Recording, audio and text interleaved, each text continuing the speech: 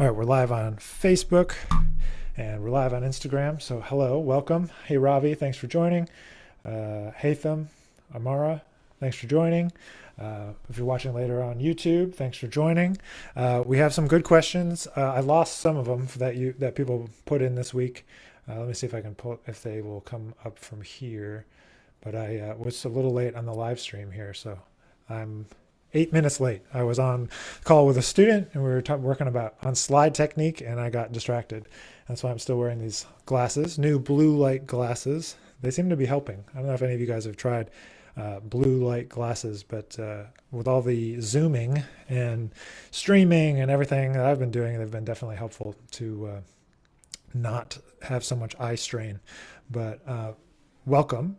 It's Friday, April 17th, and we're going to do another Q&A today. I'm going to, before we get too far in, I'm going to make sure to share this onto my Facebook page so people can find it. But feel free to drop in some questions as we're going. The very first question, somebody sent me a messenger question, so I want to address that first because he was the first question in for the week, so I want to make sure Andrew gets his question answered.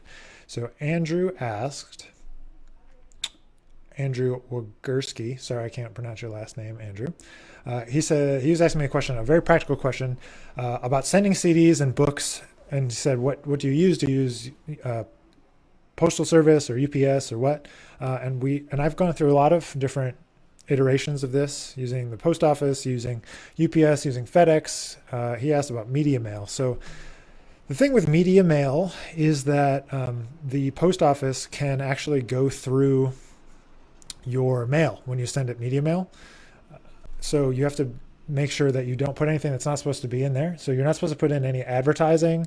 It's only supposed to be books or CDs. So you got to make sure that you are careful about what you put in there because they could just take it and throw it away. And this has happened to me before, that somebody has just kind of thrown away he asked about media mail, so like the package. The thing with media mail is that keeping that in mind, post office hopefully that answers Andrew's question. So feel free to drop in your questions. But to answer Andrew, I use usually first class mail by weight. I have a subscription now with Shopify that you put in the weight and the package size, so the envelope size you're using, and it calculates it, prints it out, and you just slap it on and just drop it off at the post office. That's been what I've moved to for mailing stuff. So if you're trying to mail stuff, I like the automated stuff, either stamps.com I've used or Shopify. So one or the other. So feel free to drop in your questions. I got a nice list here, some really thoughtful questions from this week. And I'm just writing to people to tell them that they can also ask questions. Drop the questions in here. All right, I'm pulling up our questions. Feel free to ask any as we go, and we'll see what we can do. There's none in the queue yet, but feel free to ask. All right, so this is from Trombone Josh. Josh is a trombonist from Montana. I met Josh a number of years ago, so happy to see him here asking a question. And he asked, what made you switch from Edwards to King? So what I'm playing now, Andrew, I see you. I just answered your question. You're just a couple minutes late. You'll have to watch the replay on Facebook. So what I'm playing is a King 3B Plus. This is it. It's not that old. I just have really acidic body chemistry, so it looks older than it is. It's a 525 bore, so that's why it's a 3B plus. It's not quite as narrow, small, and focused as a 2B or the regular 3B. But I was playing an Edwards before. It was a 508 Edwards that was based on a 508 Yamaha that I was playing before that, which was like in high school, first year of college. Most of college, actually. I played on a Yamaha, and it was cool, but I was looking for a different sound concept. For me, what happened with the Edwards, because it was a copy of something that was really comfy to play, is that I prioritized like comfort over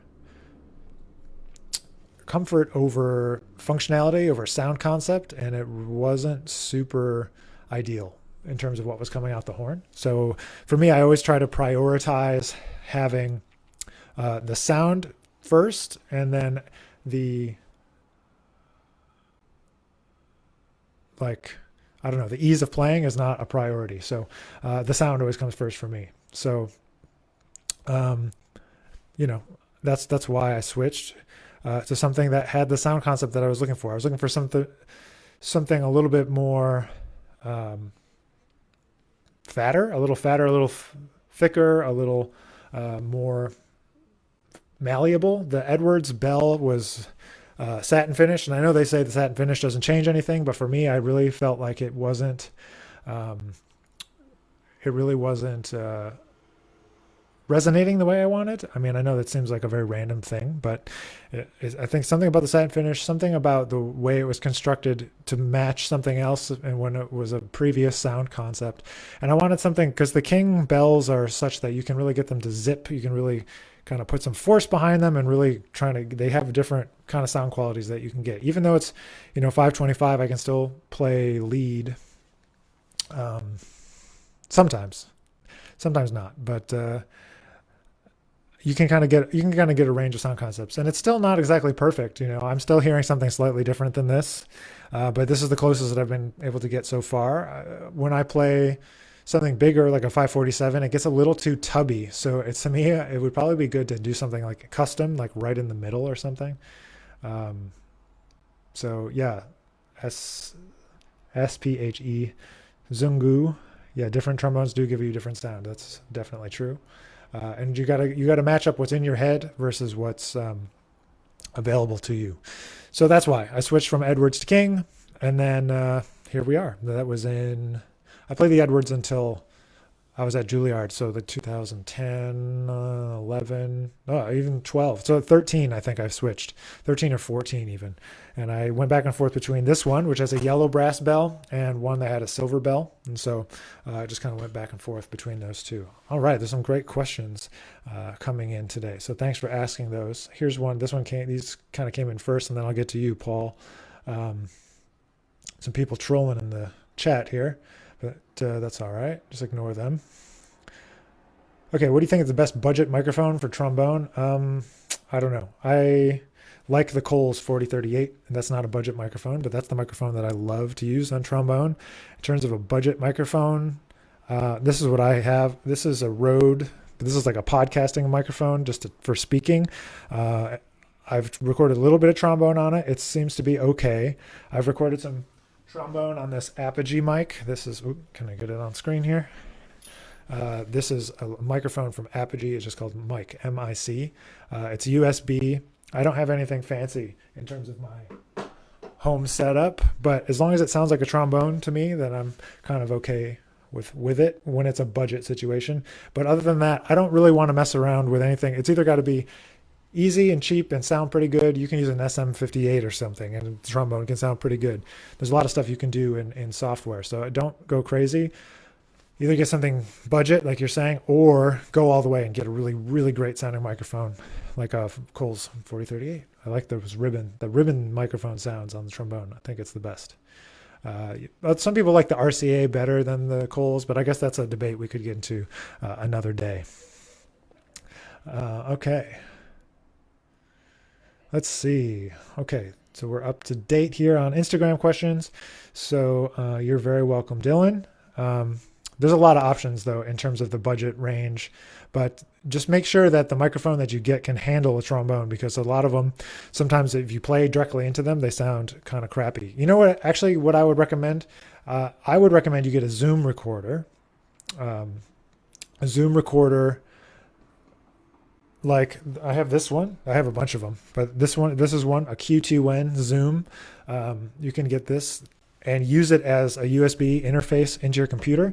The microphones that are in the Zooms are really good. They sound good. Ugh, I'm dropping stuff, breaking my Zoom. But they give a natural sound. And for like jazz and acoustic music, I want it to sound like the instrument, And they have adjustable gain control, so you can make sure that it's not clipping, meaning not too loud and busting up the microphones. Excuse me. Aunt, miss you too. I know we're all kind of stuck in this quarantine situation, but I'm glad to at least talk to you guys on the live stream. So glad you can be here today. Feel free to drop some questions in. I don't know why my question disappeared off Instagram. my poll, but it did. So sorry about that. If you asked a question and I don't get to it. All right, Paul Gavin.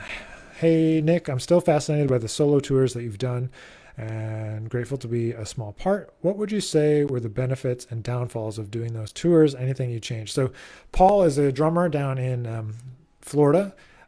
He based out of Tampa, I believe, or one of the places right around Tampa. And yeah, he's referring to the last couple of years, including this year, but kind of this year's tour kind of got cut short because of all this Corona stuff. I often do tours by myself and pick up bands around the country. Why I do this is because I want to get the music out. I want to share the music because, you put all this time, energy, and money into an album. You want to share the music with people. So I've been able to, luckily, find venues around that are willing to have me. And I view it as kind of an advertising expense that goes into the production of the album. So I view it that way so that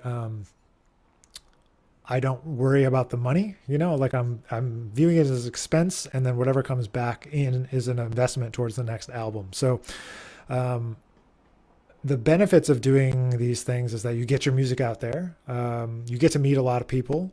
You get more people that are interested in your music, talking about your music, listen to it a couple of times, so it kind of forces a few people to check it out because you ask them to play with you. And I think it used to be that way in the jazz industry that, people would go and play with people, go and play in like Chicago and then LA. And so anyway, I just figured that I don't have the budget to bring my whole band yet with me. So I don't want to let that preclude me from actually doing a tour. So that's why I've been doing it. I did it in 17, I did it 18, I did it 19. And in 2020, well, we got cut short this year, but it was going. And this year I was able to take Lucas Pino with me. But the main downfall is that it's not the real version of the music, quote unquote. All right, I got to pause. 2 people now have commented on these glasses, Adam and Nadia. They're new. They're not, they're blue light glasses. Because I've been spending a lot of time on the computer. So I decided to get the blue light glasses so that my eyes didn't hurt so much. I'm getting old. But they're from Movement, MVMT, that company. They're not prescription, so I have to wear my contacts and then have the glasses also. But back to just finishing up my answer to Paul's question, the downfall is that the music isn't exactly how it is on the album. You can't play all the complicated stuff, like the more intricate stuff, just because you can't, there's not enough rehearsal time. And so it's maybe not exactly the product that you want to put out into the world. And I understand why sometimes people protect their music in that way. And I think at some point I'll probably do the same.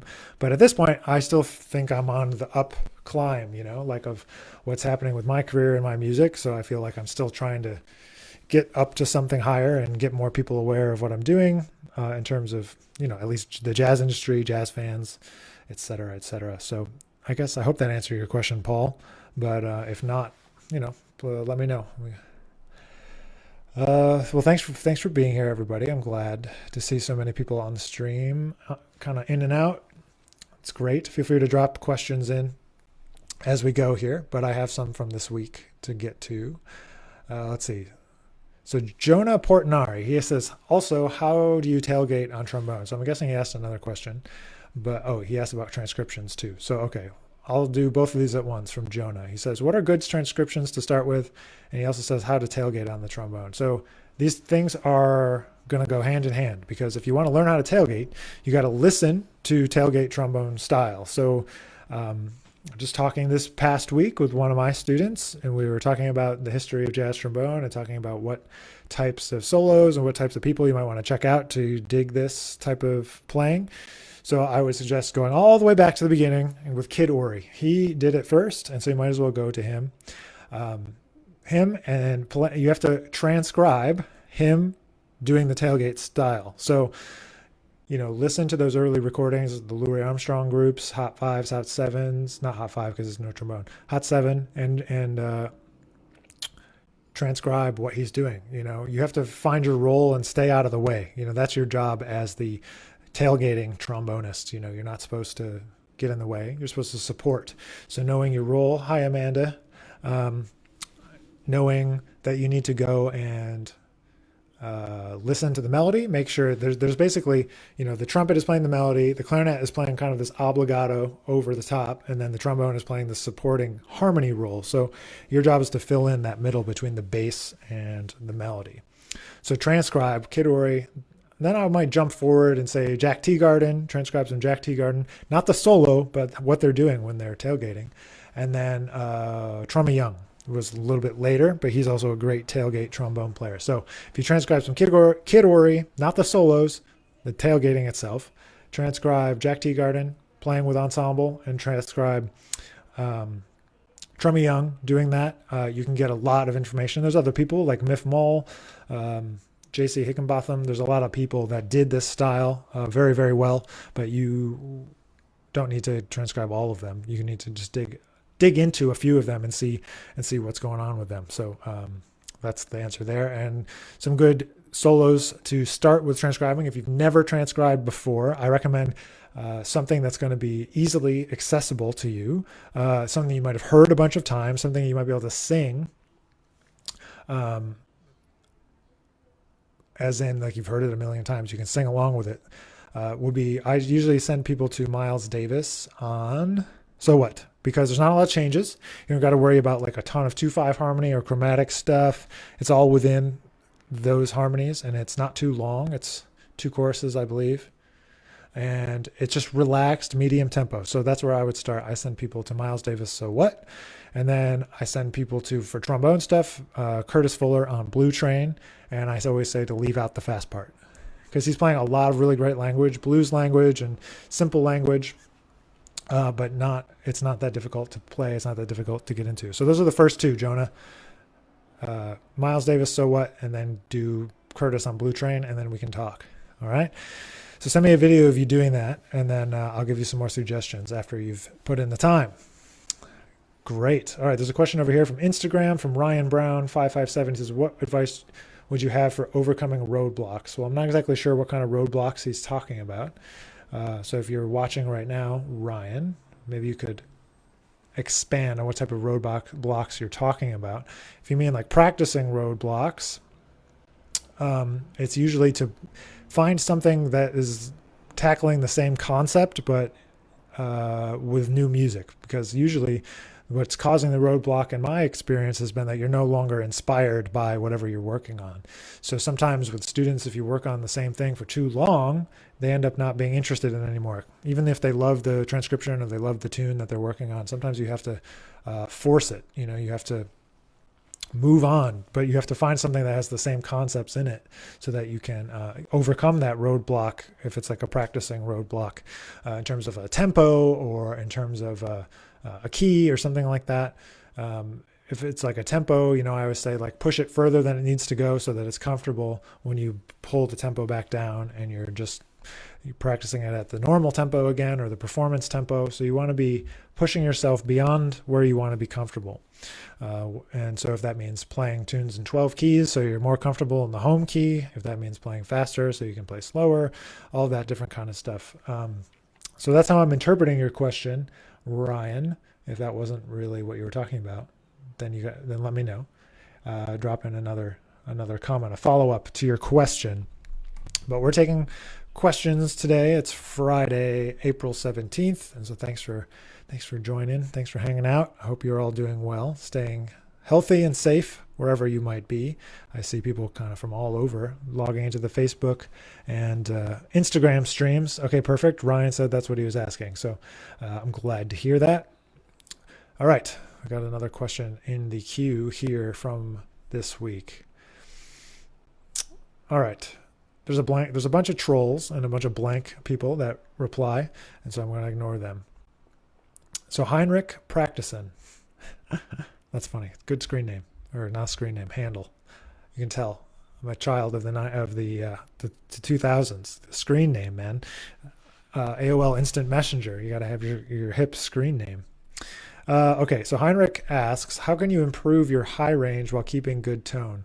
So having a full tone in the high range is one of the most difficult things to do. But the first thing is you have to actually be able to play the notes. So I don't really discriminate against playing high notes with a thin sound at first, because you have to play them with a thin sound before you can play them with a full sound, at least in my experience.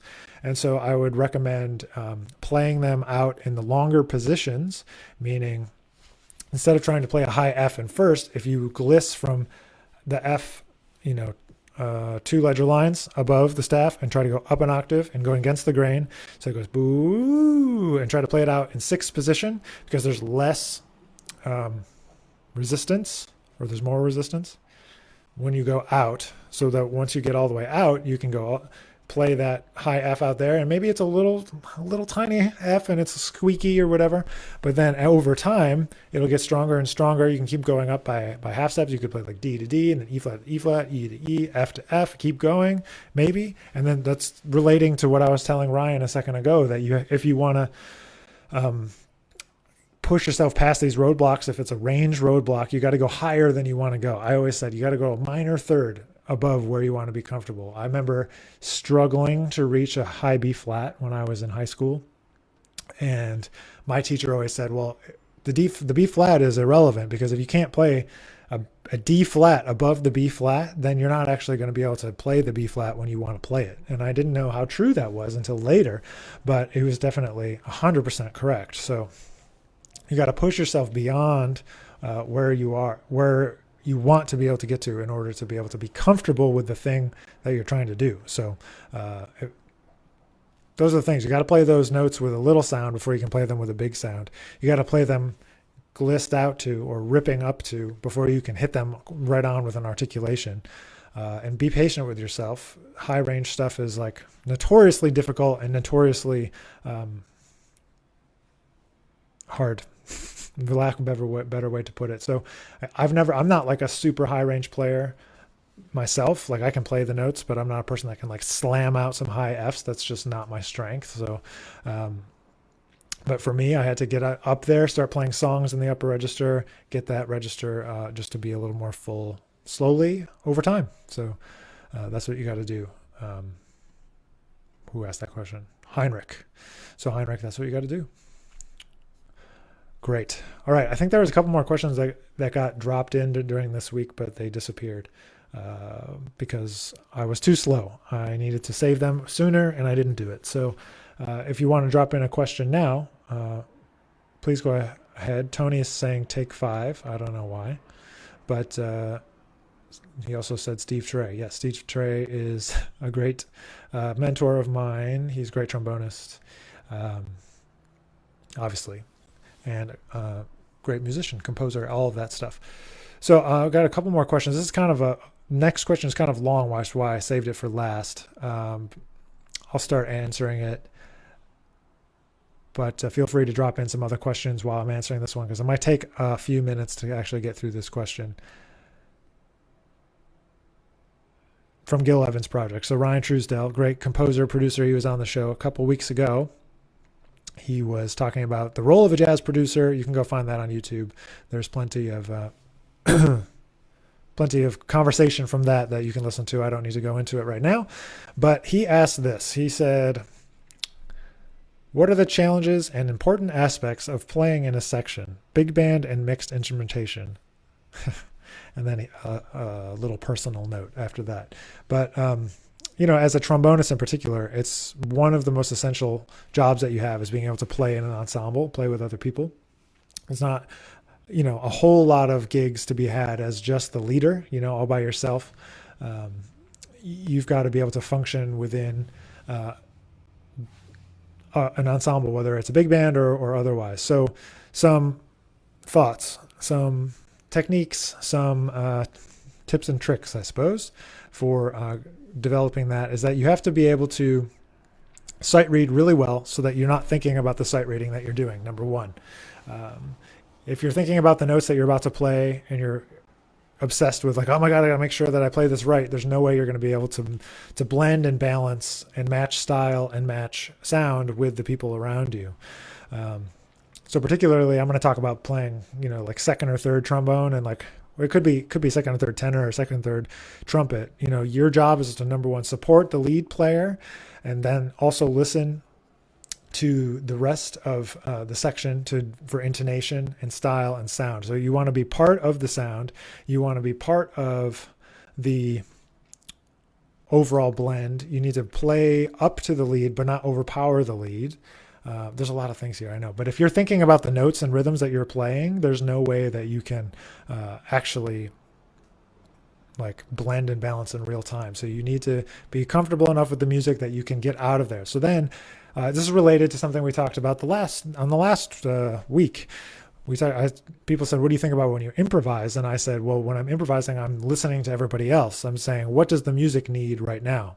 And so I say the same thing when I'm playing in a group, when I'm playing in a section. Like, what does the section need right now? What does the music need? Do I need to play louder? Is my note out of tune? Am I playing too loud in the balance? Is this major seventh too loud? Does it need to be chill? Hide back in the voicing.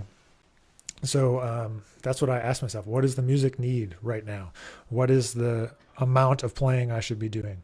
What does the lead player need? Is he playing way up in the upper register? Do I need to really kind of play full to support him so he can sit right on top of the section? Now, the other thing that comes into play is, hang on one second, I got to start this. The other thing that comes into play is the balance of the different instruments when you get into a mixed instrumentation. So a lot of what I've done in my career is play in a lot of groups that are kind of medium sized. Like I play in Lucas Pino's Nonet, and I play in Anat Cohen's Tentet. And so those are groups where it's not like a trombone section, but it's like a horn section, maybe. And like with the Knots group in particular, we've got trombone, flugelhorn or trumpet, and bari sax, vibes, cello.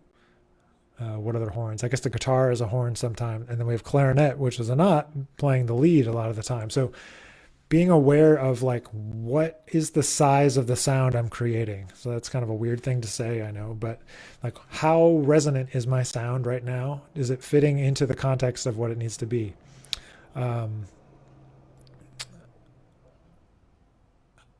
You have to adjust your sound concept. And I talk about sound concept in terms of improvising and developing your own sound a lot. So you have to have a malleable sound concept that can fit into these situations. So knowing how you're balancing with a cello is a lot different than another trombone section. So you have to listen more to everybody else than listen to yourself.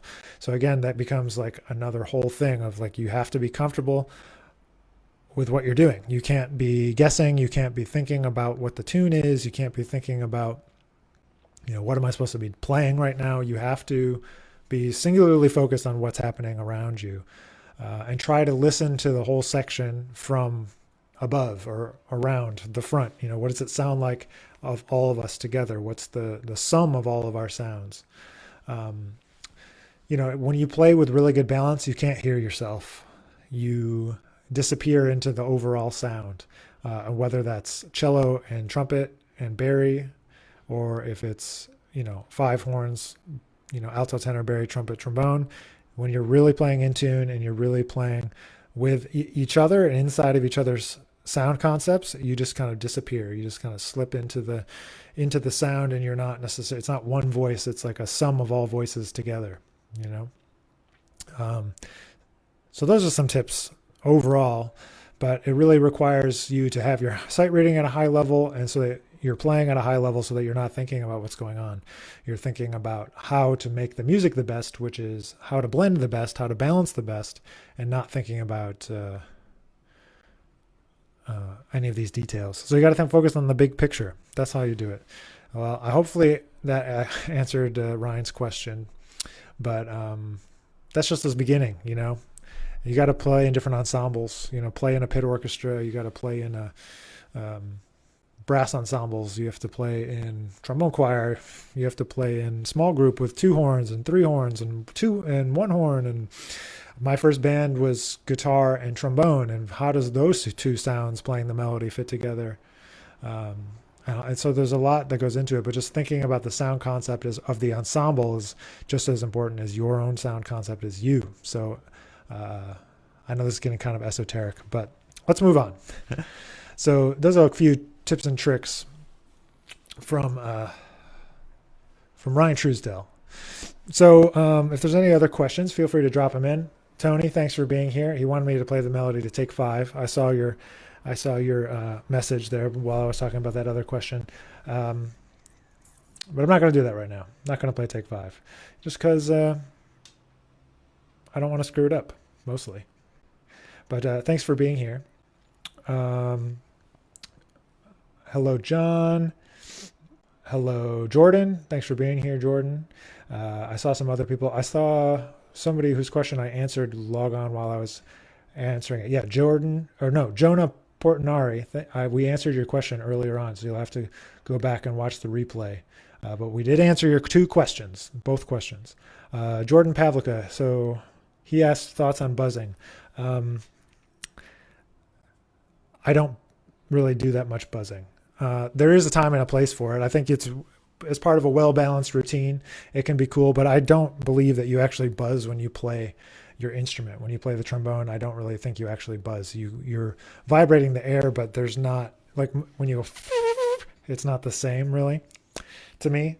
And when you buzz on a mouthpiece, I mean, it doesn't feel the same at all as when you're playing into the instrument. So I don't really make a huge priority out of it, but sometimes I will do some very quiet buzzing when I'm with a piano to just kind of even things out.